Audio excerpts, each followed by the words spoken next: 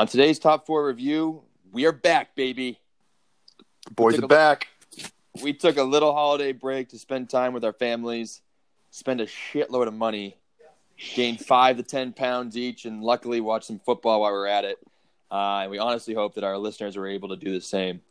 I'm your host, Andrew Scanlon, Liverpool supporter, and I'm joined by my brother, Steven Scanlon, and fellow Red. Welcome back, Steven. Good to be back. Another great week for Liverpool. 3 wins. Our rivals dropped some points, so another great day to be a Red. It's always a great day to be a Red this year. We're also joined by Chelsea supporter Paul Hogan. How was the break, Paul? It was fantastic. Thankfully, we were not one of the teams that dropped points. Thankfully, yes. You guys are still in 4th place, but hanging on by a hair. I think United and Spurs are catching up. But we have an incredible show today. We have so much to cover and get through. So let's start with league leaders, Liverpool. Over this holiday break, we're going to do a quick recap of the holiday break. Liverpool had 4 wins. They beat Monterrey. They beat Flamengo in the Club World Cup. They beat Leicester, the second-place team, 4-0. They beat Wolves the other day, 1-0, in somewhat controversial fashion. But they're world champions. They completed the international treble. They're a 13-point gap ahead with a game in hand. They're unbeaten at Anfield in 2019, and dare I say, I can smell the Premier League title. Steven, we saw another trophy for Liverpool, 4-0 win over Leicester. Yeah, I mean, it's an unbelievable week. You know, we lifted the Club World Cup trophy, first time Liverpool's ever won that, so it's nice to add it to into our cabinet. The 4-0 win over Leicester. I don't know if many people saw, a bloodshed like that happening. I mean, they absolutely trounced them from the opening whistle. I even mentioned, on the prior episode that Leicester cannot afford to start slow against Liverpool. Yep. And what did they go out and do? They started slow against Liverpool, and that's what happens. And got grounded out result against Wolves, which was great too. They got really unlucky with VAR, but one thing I want to touch on too, when it comes to the Club World Cup, is a lot of people are giving Liverpool slack for celebrating like we have for winning that trophy, but what are you supposed to do when you're in that situation? Are you supposed to just show up and not really give a crap and just purposely lose right away and then get criticized for losing to a bad team? You're kind of in a lose-lose situation there, so I don't really get all the hate coming to Liverpool for winning that. No, you just don't act like you just won the World Cup. That's all. Yeah, I mean, we're not acting like we won the World Cup. I mean, what are we supposed to do? Like, we win that trophy, and then they hand us a trophy, and we just say, "Okay, cool, thanks," and just walk off the field. Like, that's a disrespect to that entire tournament as a whole. Like, yeah, it's not that big of a deal when you're looking at English football and everything, but you got to at least give the tournament some respect and celebrate like you did just win the trophy. So that's kind of I mean, I think it's more haters are going to hate. That's what's going to happen right now. I mean, we did complete the international treble, as I said, the Club World Cup, that's UEFA Champions League, and that's the Super Cup against Paul's precious Chelsea. So, I mean, that's a very rare feat to accomplish in English football. I don't think many teams have done that. So obviously the haters are going to come out with full force and try to keep us down. Yeah, I think the issues were more with the Liverpool fans than the team itself. Yeah, that's fair. Liverpool Twitter can be a little contentious sometimes. I mean, Twitter in general is a very hostile environment. So, yeah. But Paul, from an outsider's standpoint, can anybody catch the Reds? Well, to be fair, you guys have had some epic slip-ups. We have. No pun intended. No pun intended. But it's not happening. You guys are going to win the title. I mean, we're 14 points ahead of City with a game in hand. I mean, just looking at Leicester over the weekend and over this holiday break, I don't think they have it in us to catch it, or in them to catch us. But we'll get to that in a minute. But no, I completely agree. I think Liverpool are on a fast track. But Steven, just going to that, the next 4 games I think will be very critical here. We have Sheffield, Spurs, United, and Wolves.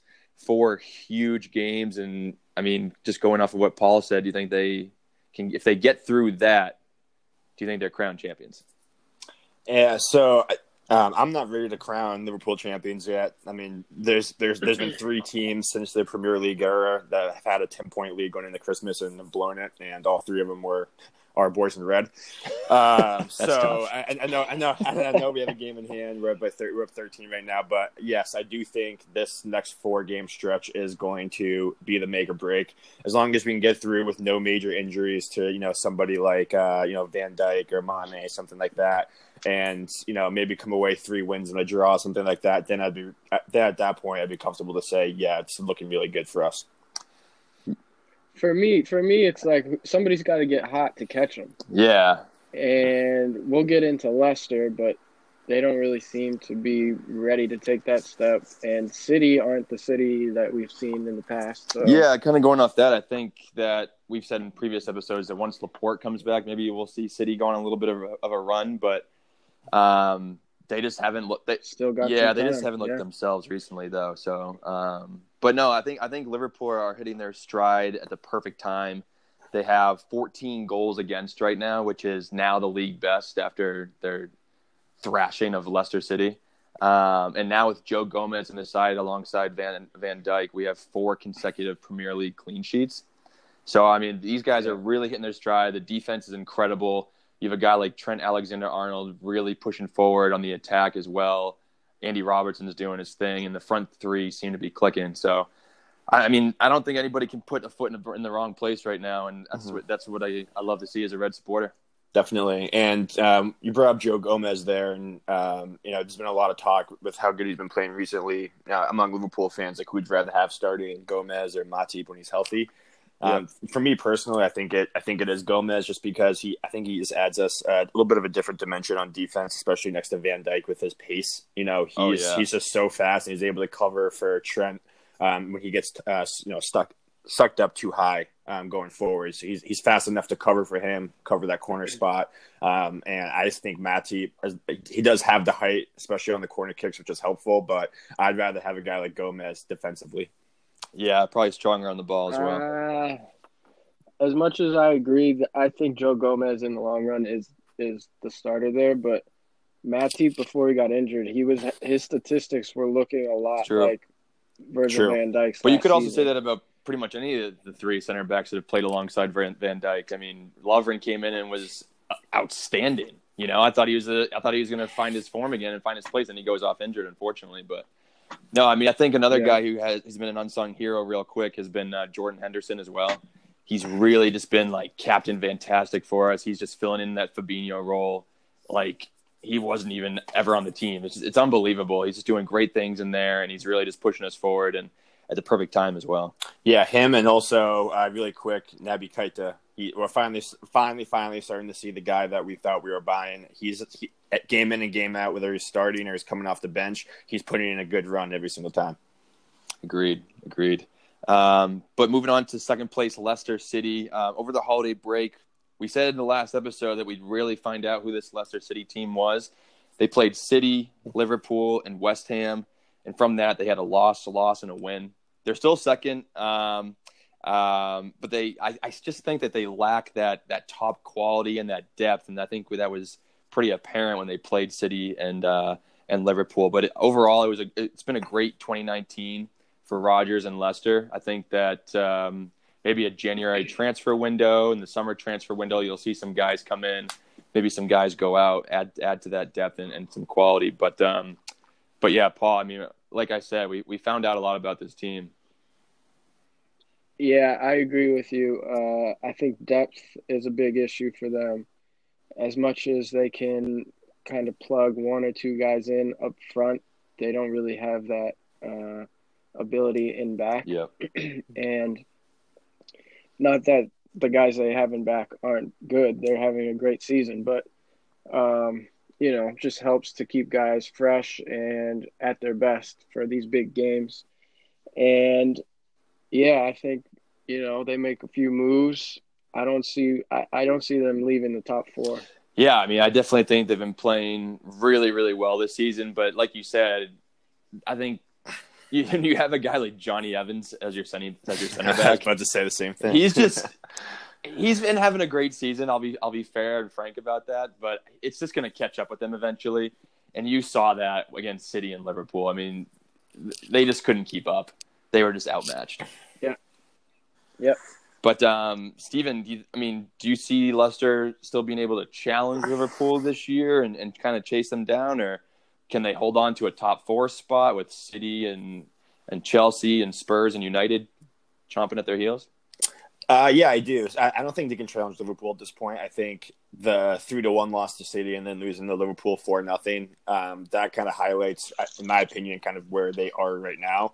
And it's still great. It's still a really good season for them. I think Rodgers has done a good job. But, this top 4, the second half is going to be really, really interesting because all those teams you mentioned, and I'm also going to put Wolves in there too. I think Wolves could fight for a top 4 spot, but Wolves and Leicester have a little bit of the same problem. You guys talked about the depth issue. Yeah. One of the things I kind of want to bring up, and it's no disrespect, but I just don't know if Brendan Rodgers is like a championship type of a coach. I think Leicester is like a perfect team for him because I think he is the guy that you want to bring in to overachieve with what you have. And I think he can have Leicester be, a team that could finish anywhere from 3rd to 6th every single year. But I just don't know. Like, it seems like every time that Brandon Rodgers has a big game, he messes it up somehow. Like when Leicester lost 3-1 to City, he brought out the same exact lineup, same system, same everything when he went to Liverpool and then lost 4-0. You know what I mean? And you have to be smart enough to make some sort of adjustment there. Yeah, I was gonna mention again, especially against the Liverpool game. He just gave Trent Alexander-Arnold so much space. I mean, you just saw Maddison just tucked in constantly, and he did try to prevent that pass out wide, but it was so easy for Henderson or Gomez or Van Dijk to just chip it over Maddison or Vardy or whoever's trying to prevent that pass. And Trent has a clear lane all the way basically to the 18-yard box. I mean, I'll give Trent a round of applause. He played great, but I think part of that was because of Rodgers' tactics. He just didn't adjust during the game. Agreed. But yeah, Paul, what does Brendan Rodgers have to do to keep the team going? I mean, we kind of mentioned January. Do you think that's on the table? Yeah, I think they need to bring in a few more quality players for them. It's just bringing in the right players. And Brendan Rodgers, he might be able to do that. He's a little bit more of a name than they've had as a coach, and he might have some connections. He's been coaching other places for top teams. Yeah, I think he scouted Barcelona, or was he did something over there.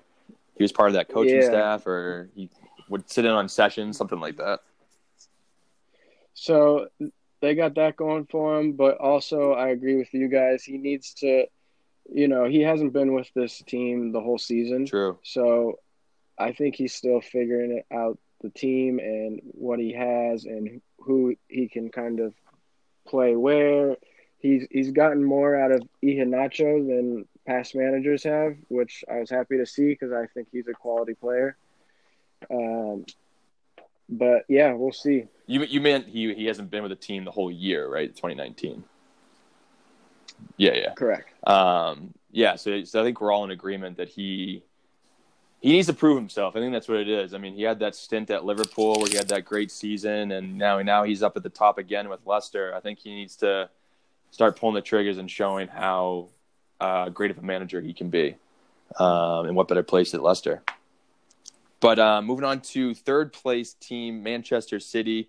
Over the holiday break, we again saw them play against Leicester, Wolves, and Sheffield. A pretty difficult lineup, and out of that, they saw a win, a loss, and a win. They have a 14-point gap behind Liverpool now, and Liverpool does have a game in hand, as we mentioned. They've closed the gap on Leicester down to 1 point now, but like I said earlier, they still don't look themselves. Stephen, 2 wins and a loss to Wolves for City. I think they probably should have won that game against Wolves. Yeah, they definitely should have won the game against Wolves. I watched the entirety of that game. It was pretty good. I thought City was the better team playing. But for some reason at the end of the game, Wolves, City just shut off at the end there. I mean, the fact that they were up 2-0, and I understand that they were a man down after 10 minutes. But when you're up 2-0 there's no way you should be losing that game. It should be all hands on deck defensively. Yeah, park the But bus. Traore absolutely dominated that game. I mean, the way he just threw Mendy out of the club to get the ball there. And first of all, if you're Mendy, that's the perfect time to flop, because I think if he goes down, go down, buddy. He's going to get the call there. Yeah. But what the hell was he thinking holding on to the ball for as long as he did? Like, he's in the box. He takes one touch looking down. You think he's going to clear it, and then he looks up for like 3 seconds, like, all right, where am I going to pass it? And then he looks back down at the ball, and by the time that happens, yeah, just clear the ball. Yeah, just clear the ball out at that point. Well, and it just blows my mind how much money Guardiola has spent at left back, and they still can't get it right. It seems like it's just a carousel at this point with all four of those guys just in and out. Yeah, he's a big boy. He's not used to being pushed around. Mendy?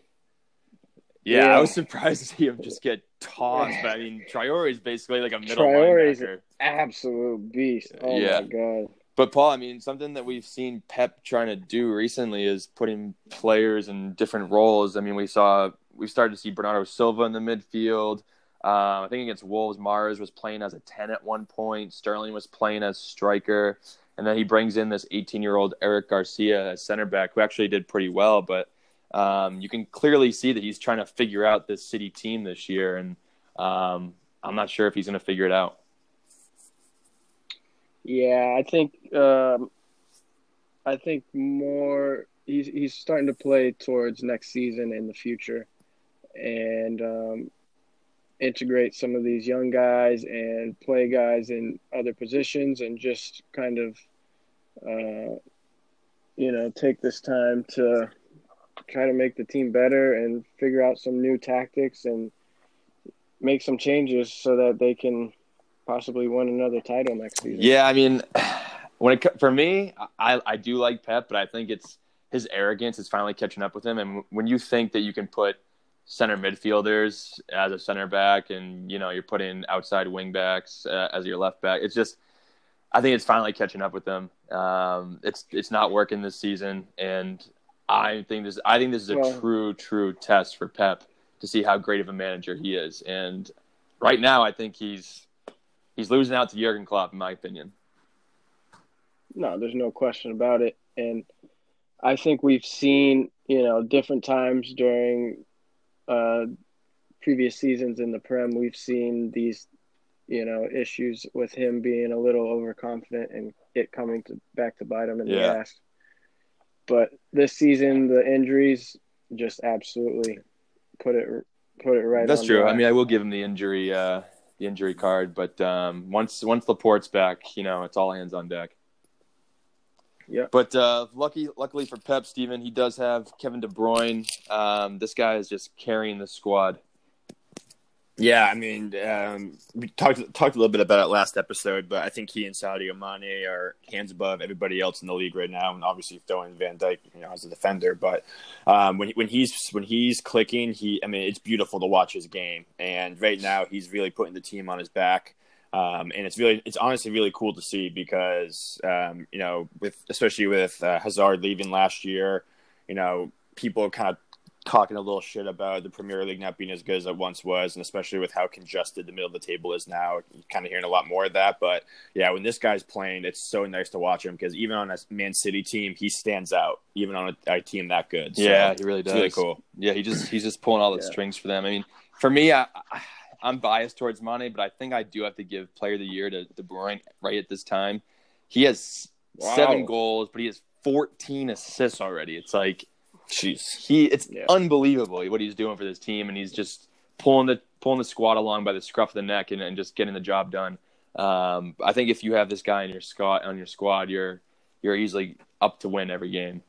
I mean, and going back to the Guardiola stuff, I mean, I also feel like because of the injuries, obviously he has to play guys out of position. But I mean, we know David Silva's leaving. There's rumors that Fernandinho might be leaving at the end of the year. So I also think he's gone. Yeah, he's gone. Yeah. So I also think that he wants to see I wonder if Bernardo can play in the center midfield role. I think he's trying to figure out where he's going to invest a ton of money that we know he's going to spend in the summer. Where he's going to put that. Yep, that's a good point. Yeah, I'll be curious to see what he does. Like I said, I love Pep, but I think Jurgen is the better manager. But Hody, we're gonna move to Chelsea. Over the holiday break, we saw Spurs, Southampton, and Arsenal come against the Blues. A win against Spurs, loss to Southampton, and then a win against Arsenal.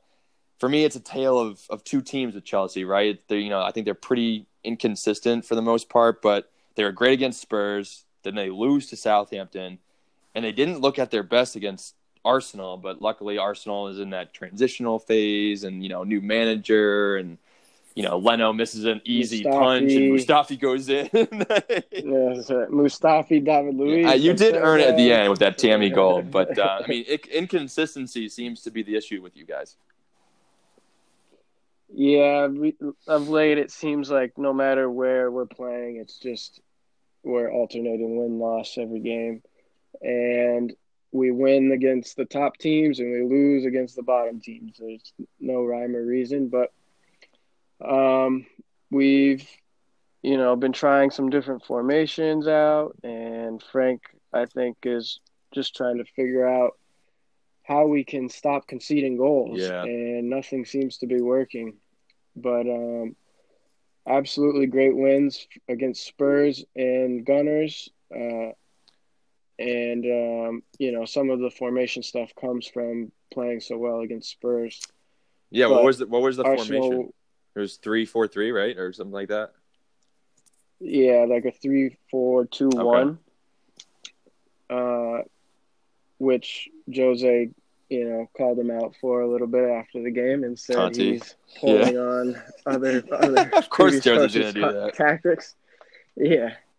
But no, it's definitely a different formation from Conte and previous managers. But yeah, I mean, I don't know. We'll see. I don't think we'll see too much of that formation going forward after the Arsenal game. We had to change it up, and thankfully he did, and it worked out well. Yeah, I mean, I was just so impressed with you guys against Spurs. I actually had picked Spurs to win that game. But, that adjustment to formation really seemed to work out with you guys. But, I mean, Azpilicueta as a wing-back doesn't really seem to work. And with Reece James out, exactly. This kid Lamptey, though, seems to be definitely a good prospect. I don't know if you saw him come on against Arsenal. Yeah, he's like 18 years old. He's a real quick kid. He played really well, and he actually, I believe it was a back four he played in. Yeah. But yeah, one for the future for sure. We'll definitely be seeing more of him, and I think with him and Reece James, and we have another guy, Ian Maddison, coming up. They're going to be kind of the future of our outside backs. Yeah, I mean, you guys have one of the best youth, if not the best youth system in the country. So, I mean, these guys just come on trees, I guess, for the team. So, no, I mean, if Frank's willing to give these kids an opportunity, then have at it, because they've definitely earned their spot, it seems like. But Steven, is Frank finding it difficult to manage in the Premier League, or is it just kind of the holiday season where there's so many games that there's some fatigue, or what is it? I mean, I think it's all the above. I mean, Hogan said it really well, just with the different formations all the time. I think it's hard when you keep changing your formation. It's hard to figure out who's going to be the right person in each cog in the system. Yeah. But then also, we always talk about the transfer ban with him. Like, they weren't able to bring in, anybody other than Pulisic. And then just that lack of depth, ultimately, you know what I mean? Especially with Loftus-Cheek still out. Like, I think he's still trying to figure out who he wants other than Kovacic in the midfield on a consistent basis. Personally, I think, Jorginho had a great week, so I think we'll see a lot more of him. And then, combine that with just having a young team in general. There's going to be the ups and downs. There's going to be the growing pains. And Frank, he's still trying to figure it out too. But, one thing I will say was really cool to watch him manage against Mourinho. It was, the teacher versus the student, because obviously they had such a great relationship. Padawan, yeah, exactly. Wax on, wax off, all that stuff. So, so I thought that was a really cool thing to see. But no, in the end, I mean, he's still trying to figure it out, and I think he does need to figure out maybe one or two formations that he likes and then kind of stick with that. To me, it seems like the what is it, the 4-3-3. I mean, I think the 4-3-3 doesn't really work too well for you. But I would love to get Paul's opinion on what he thinks is the best way to go. Yeah, it's tough because we looked so good against Spurs. They weren't ready for the 3-4-2-1, and then ever since we've used it, we tried against Southampton. Obviously, lost that game. Tried against Arsenal. Started in that formation and went down 1-0. Then we switched back to a 4-3-3 and ended up winning against Arsenal. I think at this point, we have to go. We at least have to start the game in a 4-3-3, just because our midfield, that's one of probably the strength of our team, and having Jorginho, Kovacic, and N'Golo Kante all together, it's just a great dynamic midfield. So I think they all need to be on the field at least to start, and then you can change it from there. I personally, I love the 3-4-2-1 when I play FIFA. That's my go-to formation you're terrible every time. Yeah. When I played, I was good. All right, whatever, dude. So yeah, I don't think it's tough to like switch between the two just because you need different personnel. But I like that he's changing it up. He's trying different things. It's something that our previous managers haven't done under Maurizio Sarri and Antonio Conte. Yeah, I just think Frank needs to find that ability to grind out results, right? I mean, that was one of the issues with. I'll speak from experience with Liverpool. You know, when Klopp first joined, they performed really well against the big teams. You know, those big teams would always play right into our hands, right? It's a very counterattacking football. But when we had a game against someone who was going to park the bus or the low block, whatever you want to call it, we would struggle. And I think Chelsea's kind of at that point too. So I think with reinforcements maybe coming in January and in the summer, you'll see this team turn around. And honestly, like, you guys have been outperforming in my eyes for the most part. You guys are in fourth place. Agreed. By 4 points. You know, you still look good. You're a young squad. You had a transfer ban over the summer. I thought you guys were going to be outside the top 4 easily. And you've clearly proven me wrong so far this season. Obviously, a lot of games to play. Hopefully no injuries happen, but I think you guys look really, really good going forward. So I think once Frank figures it out, once the defense gets solid, I mean, top 4 is easy. Nice words. Thank you. I'm a fan, dude. I used to hate Chelsea, but Frank and the young squad have gotten me turning my head. So, but real quick, Paul, I'll give you some quick notes here. Any positives or negatives for the second half of the seasons that you're looking forward to, whether that's transfers or whatever? Yeah, definitely looking forward to getting some transfers in. Hopefully, Nathan Ake. Hopefully Jadon Sancho, if not in January in the summer. I think it would be in the summer, but yeah. Yeah, likely to be. But otherwise, it's an exciting young team. It seems like every game there's something new that either, we find out about a player that they can do or, a new storyline. Yep. So it's just been fun. Yeah, I guess we'll see what happens in the second half of the season. But moving on to United, over the holiday break, we saw them play against Watford, Newcastle, and Burnley. They had a loss against Watford and then 2 wins against Newcastle and Burnley. I thought it seemed like a pretty easy 3 games for United.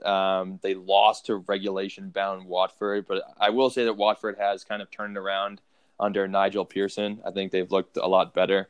And then they easily beat Newcastle after some early mistakes from Toon's side, and then they beat Burnley. But they're currently sitting 5th. They're 4 back from Chelsea. Steven, I mean, we said, I think, a week or 2 ago that teams have kind of figured out how to defend against United with that low block, but have United started to figure out how to beat those teams with, Martial getting on the score sheet? Mason Greenwood? No, no, I don't think so at all. No, I mean, and I'm not trying to troll them or anything like that. Like, I just truly don't think they have figured it out yet. I mean, if you watch that Newcastle game, I understand the final scoreline was 4-1, but they literally got gifted every single one of those goals. Like, every single one was either off of a Newcastle mistake or it was a deflection goal. The hit that was a deflection was the guy fired it, but again, deflection changes directions that fast. Kind of a gift there too. So I think that game could have been a lot different if the Newcastle back line just didn't have so many terrible passes to just set up Man U so perfectly. That second goal was so bad. It was really, really bad. So I mean, I don't think they're quite there yet. It's nice to see Martial, put a string of games together and actually putting up some goals and assists. But one thing I want to just be adamant about again, and again, it was clear after these 3 games, is that Mason Greenwood needs to be starting over Lingard. Lingard is completely trash bags. He's not even a hefty trash bag. He's like that really cheap one that you get that rips right when you put it into the garbage can. He's awful. He's awful. He is absolutely awful, and I don't understand why he keeps getting minutes. And then the cherry on top of it for me was the fact that Haaland is now going to Dortmund and not going to United. So perfect. Yeah, that's great. That's so great. He might end up going there eventually, but I'm glad that he's not going there this time. But quick stat for you, Jesse Lingard in 2019, the entire year, so second half of last season, first half of this season, 0 goals and 0 assists. What a bum. Oh, my God. Oh, my God, so bad. But Paul, as Steven kind of alluded to it, I mean, Martial, 3 goals in the past 2 games. Is he finally finding form? Now, I think he has 7 goals overall. Yeah, I mean, he's well overdue, in my opinion. He's supposed to be a world-class player, and he really hasn't looked it for United. But they absolutely need him to be in this form to not only score but create. Right. And help out Rashford a little bit. But I agree with Steven. I don't think they're out of the woods by any means. I still think Haaland would have been a great signing for them because he could play that center striker position and Rashford and Martial could play the wings instead of, both of them. Yeah, he'd be kind of like a Tammy Abraham. Yeah, exactly. Yeah. So that's what they need. Yeah, I mean, just going off that, their next 3 of 5 games, they play Arsenal on Wednesday, they play Liverpool, and they play Manchester City. So definitely some big games coming up. We'll find out a lot about them. And I mean, that where they are in the table, it's really compact. I think they have 31 points, and the guys like Sheffield and Wolves have 29, 28. So a couple slip ups, and they're back down to 7th or 8th. So. But Steven, something I've been seeing so much on Twitter is that Mason Greenwood is a generational talent, right? You have Kylian Mbappe, definitely a generational talent. Trent Alexander-Arnold, definitely a generational talent. This kid has 3 goals in the Premier League this season. He does have 10 goals in all competitions, but he has played like League 3 teams. I mean, is this kid a generational talent? I don't know if he is generational. I mean, he's definitely a really, really good player. And he's going to have a really big role on this team. I mean, he's only 18 years old, right? So he's still really young. So I think he can, potentially be, a generational player, but I just don't think we've seen enough yet. It's only been, half of a season that we've really seen him play. So I just don't think we've seen enough of a sample size to be able to say, yeah, he's a generational talent. I think we can say this kid's going to be a heck of a player, but is he going to be the Mbappe level? It's too early to tell. Yeah, and the one thing I do love about him is he can shoot the ball.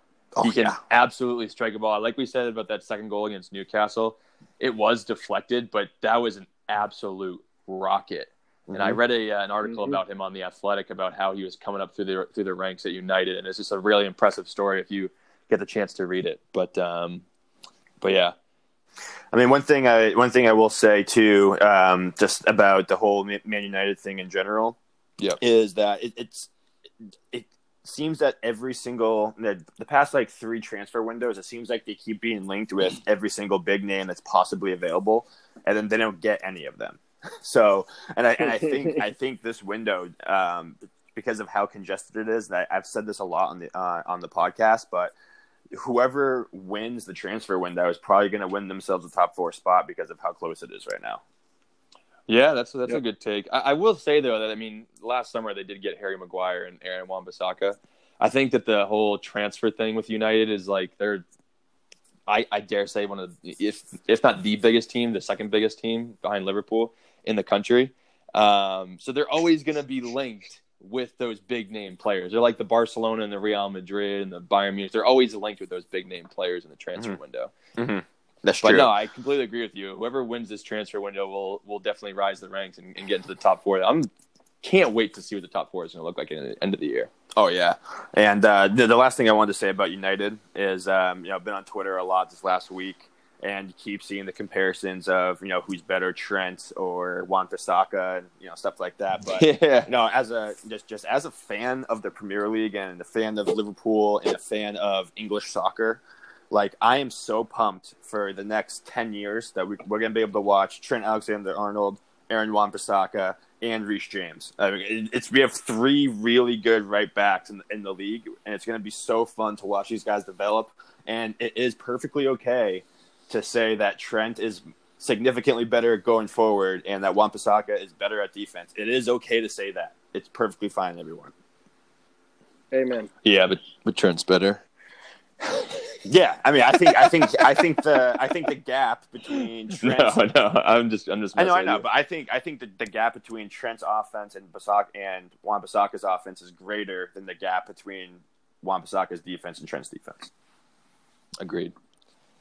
Moving on to Spurs. Over the holiday break, we saw them play against Chelsea, Brighton, and Norwich. Not the greatest 3 games for them. They lost to Chelsea, beat Brighton, and drew against Norwich, bottom side Norwich. I think Mourinho has started to find life a little difficult in London with that loss to Chelsea. He did beat Brighton, like I said, but they were surpassed by United for 5th. So, Paul, they've kind of cooled off after Mourinho's great start.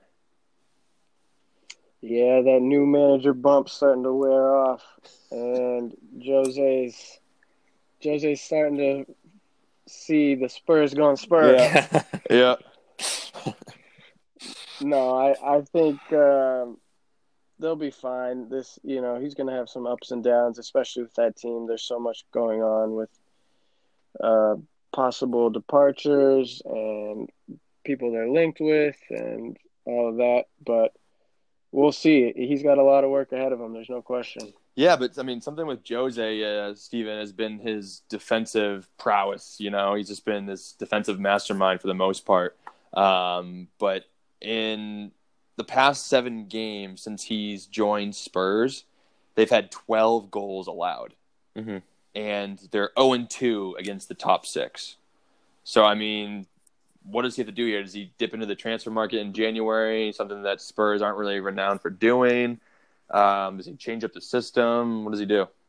Yeah, I think the thing defensively is that he doesn't have the guys that he wants ultimately that fits his system. I mean, we keep seeing him run out Vertonghen at left back, so I always find that to be very interesting. And I don't think he loves his outside backs. Personally, I'm kind of a question mark over Davinson Sanchez. I kind of just think he's okay. I think they could upgrade that spot a little bit too. So I think ultimately it's really the guy's not fitting the system that he wants to run. And I do think that he might only go and get one person in January and then, invest more in the summer. Spot on, Steven. Yeah. Thank you, sir. Paul, as having Jose as your former manager, do you think he gets through this, or do we see what happened to him at United and Chelsea and, all the other teams where he just kind of crumbles in the end? No, I think he'll make through this season at the very least, and he'll go into next season. I think he's going to get a fair shot at turning this team into whatever his his heart's content. Yeah, exactly. Whatever he thinks his vision should be. All right, we're moving on to their London rivals, Arsenal. They've been a very hot topic of debate recently. Over the holidays, they played Everton, Bournemouth, and Chelsea. They drew against Everton, drew against Bournemouth, and then lost to Chelsea. Mikel Arteta is the new manager, and I think that personally the side looks much more improved. We're starting to see passion out of the team. We're seeing desire. Guys actually want to play. They're going into tackles hard. And I think Arteta needs time. And I think that he is going to be a great manager for Arsenal. I mean, he played there. He knows the club. He knows the fans. I just think he needs time to get to know the players, implement his system, and overall, I think they'll bounce back. But I mean, Steve, would you agree with that, or do you think they needed somebody else for the job? No, I don't think they were going to get anyone better than Arteta. I mean, the fact that Ancelotti chose to go to Everton over them, I think that's kind of a red flag number one.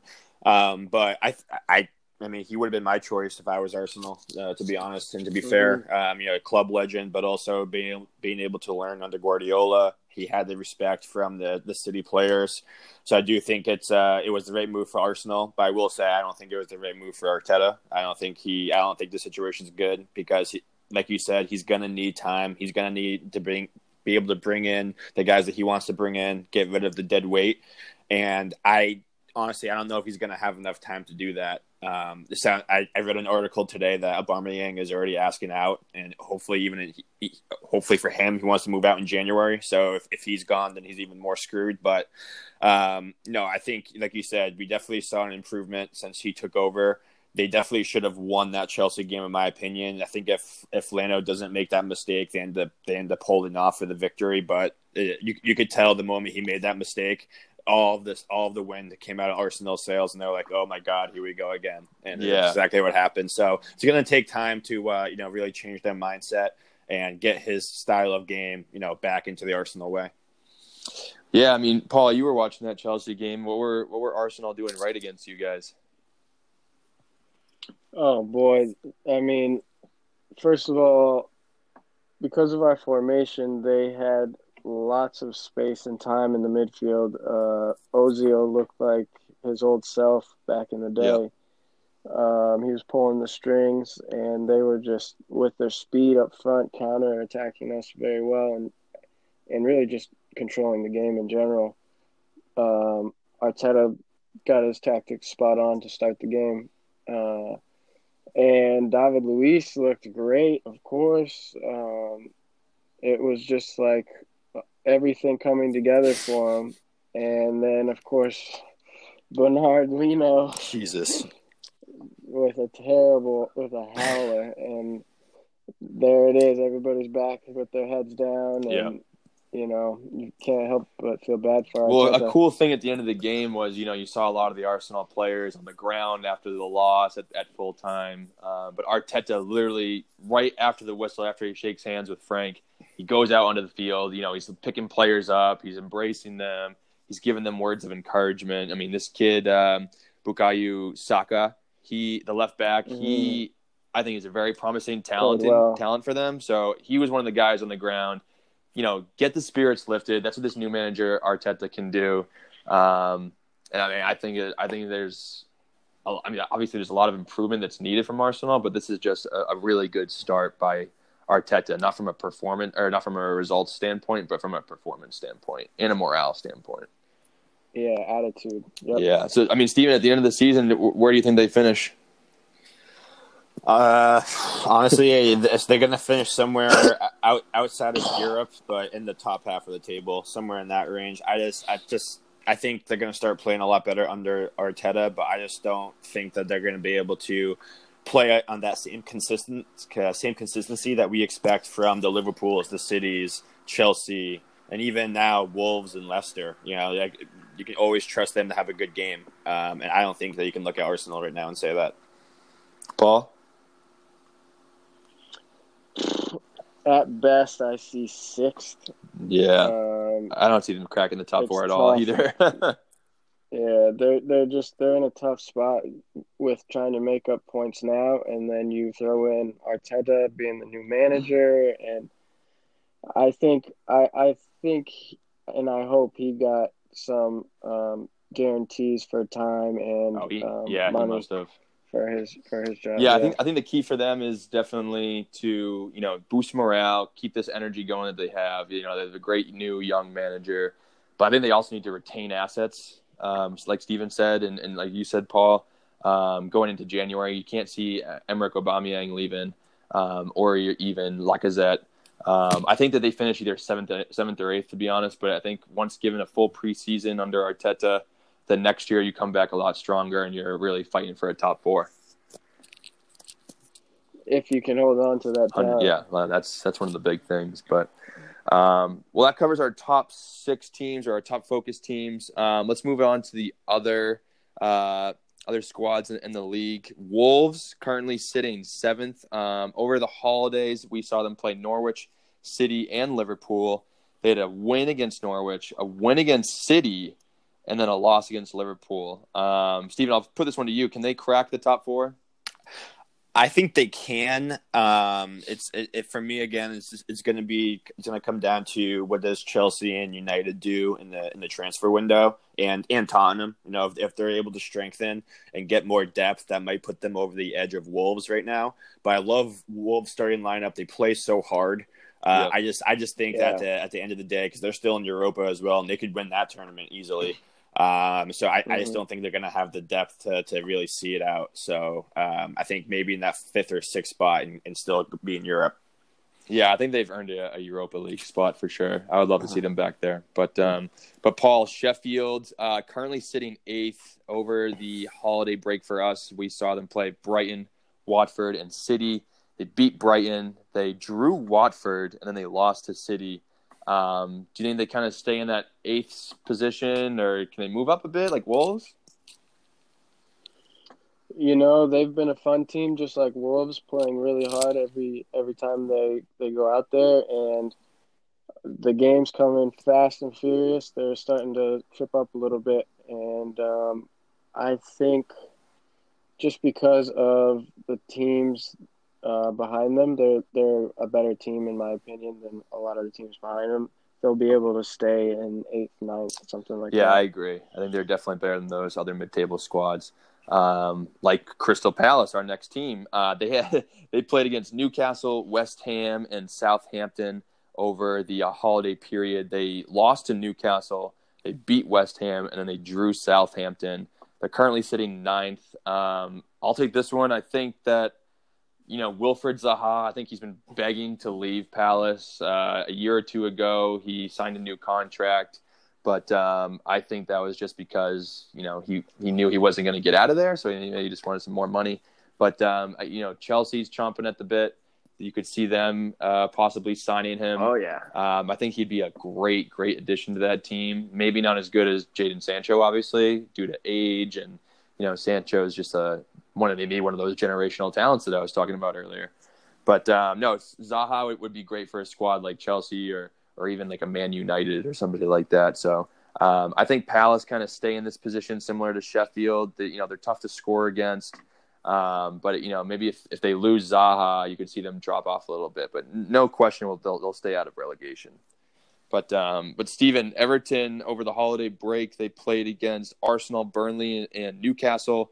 They drew against Arsenal, and then they beat Burnley, and they beat Newcastle. They're currently 10th, and we saw a new manager come in. Yep, and they haven't missed a beat with him coming in. They're still playing like they're playing under my man Dunk. They completely have turned it around since the change. It's been really cool to see because their bigger names are starting to play like it. Calvert-Lewin has had a hell of a week. I think he had 3 or 4 goals on his tally.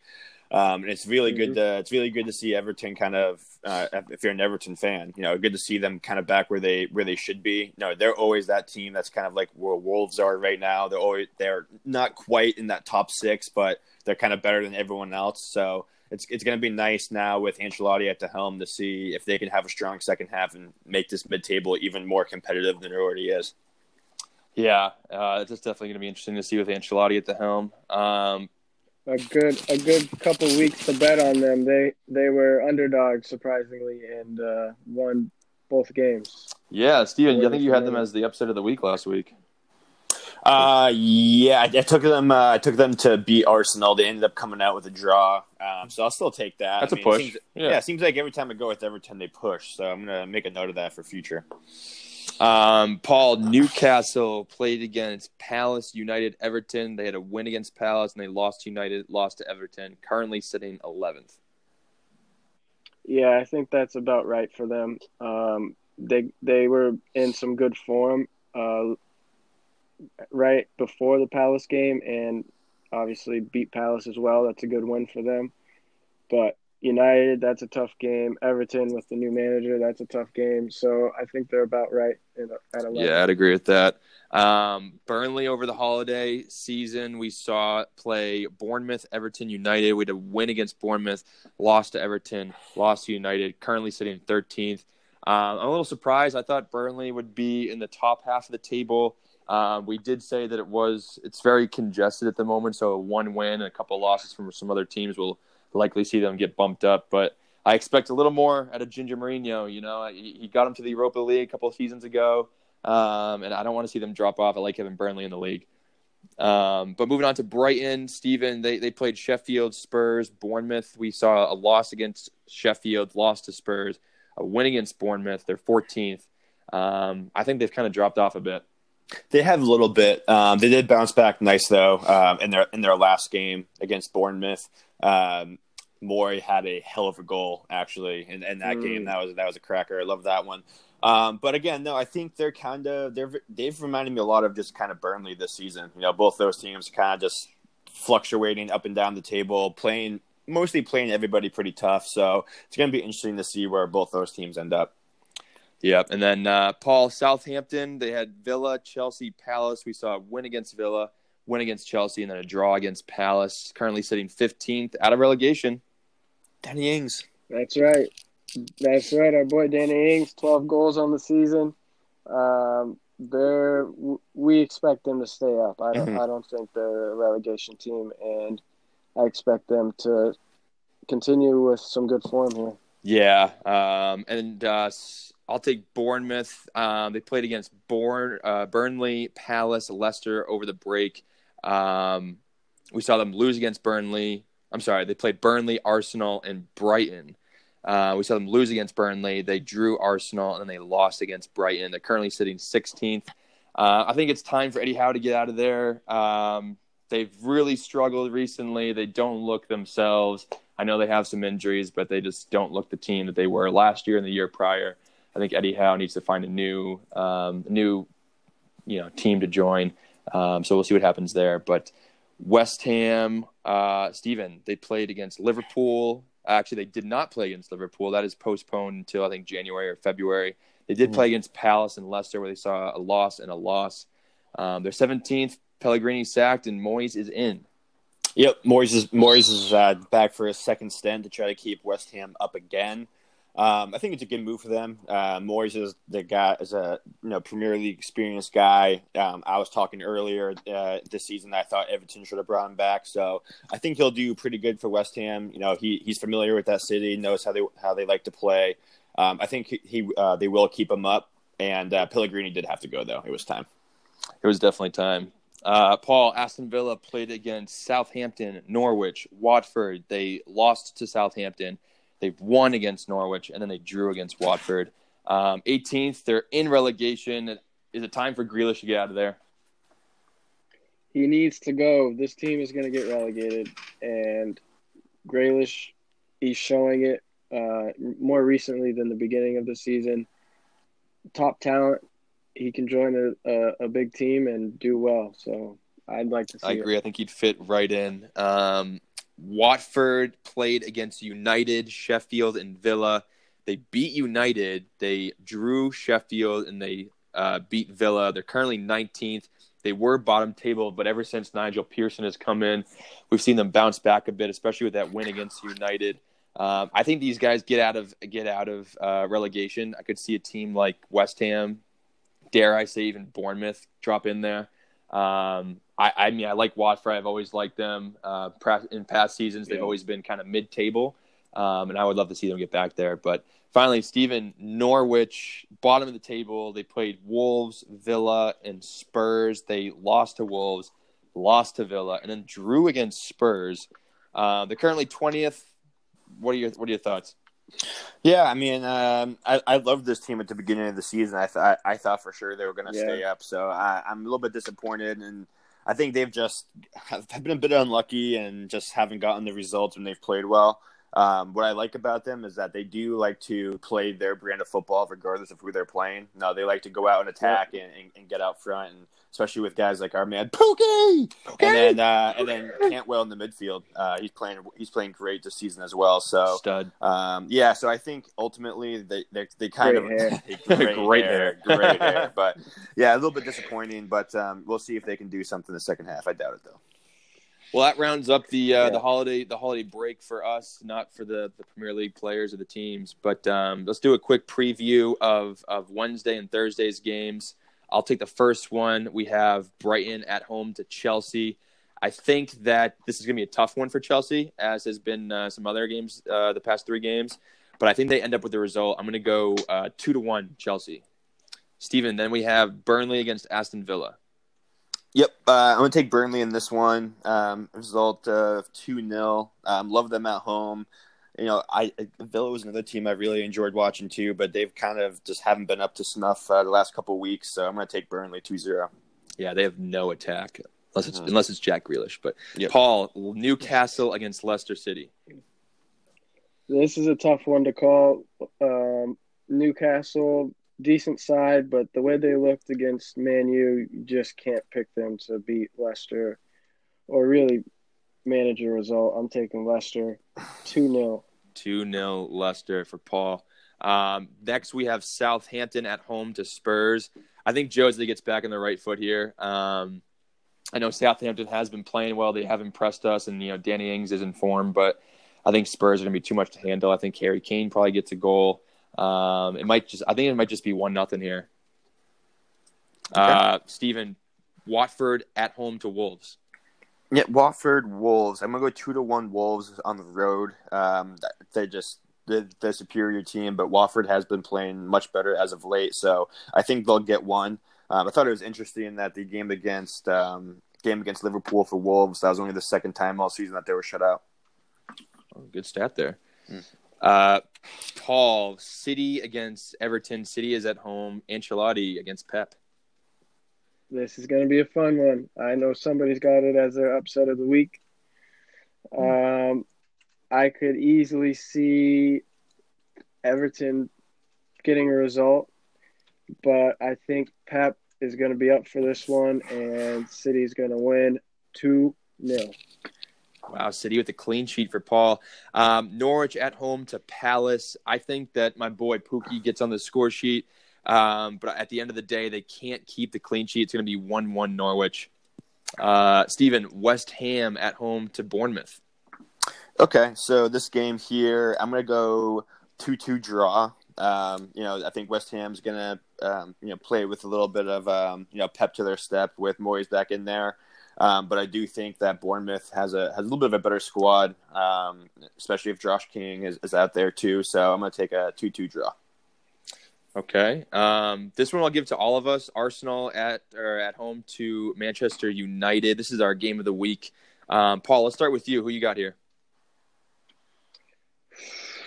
Man, this is going to be a fun one too. I'm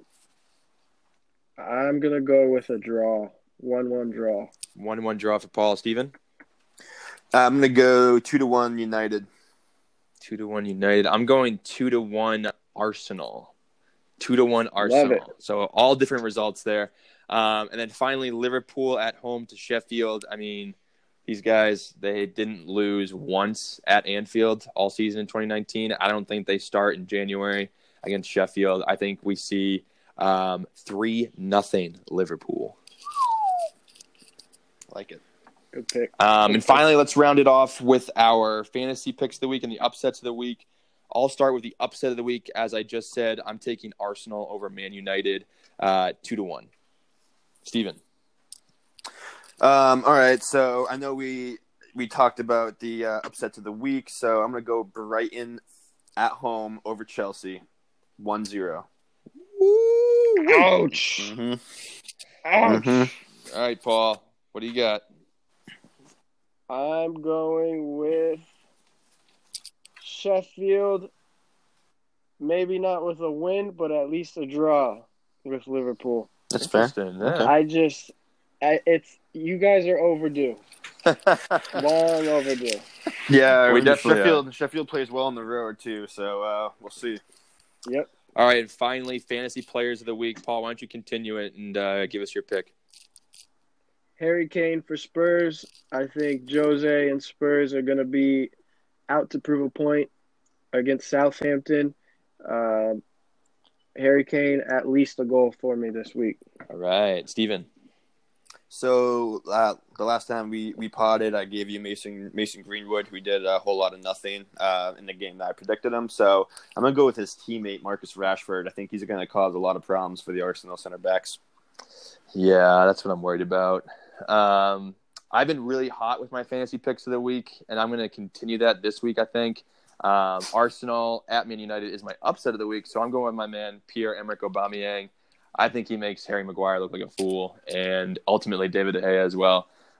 He might get a goal, maybe two, maybe an assist. We'll see. But he's my fantasy player of the week. But, that rounds us off here for our holiday edition, our recap of the holiday break. I'm your host, Andrew Scanlon. Steven, anything to add before we get out of here? No. Everyone out there, enjoy your new year. We'll see you all in 2020. That's right. Up the chest. 5 star. 5 star. Yep, give us 5 stars. You know we earned it. Thanks very much.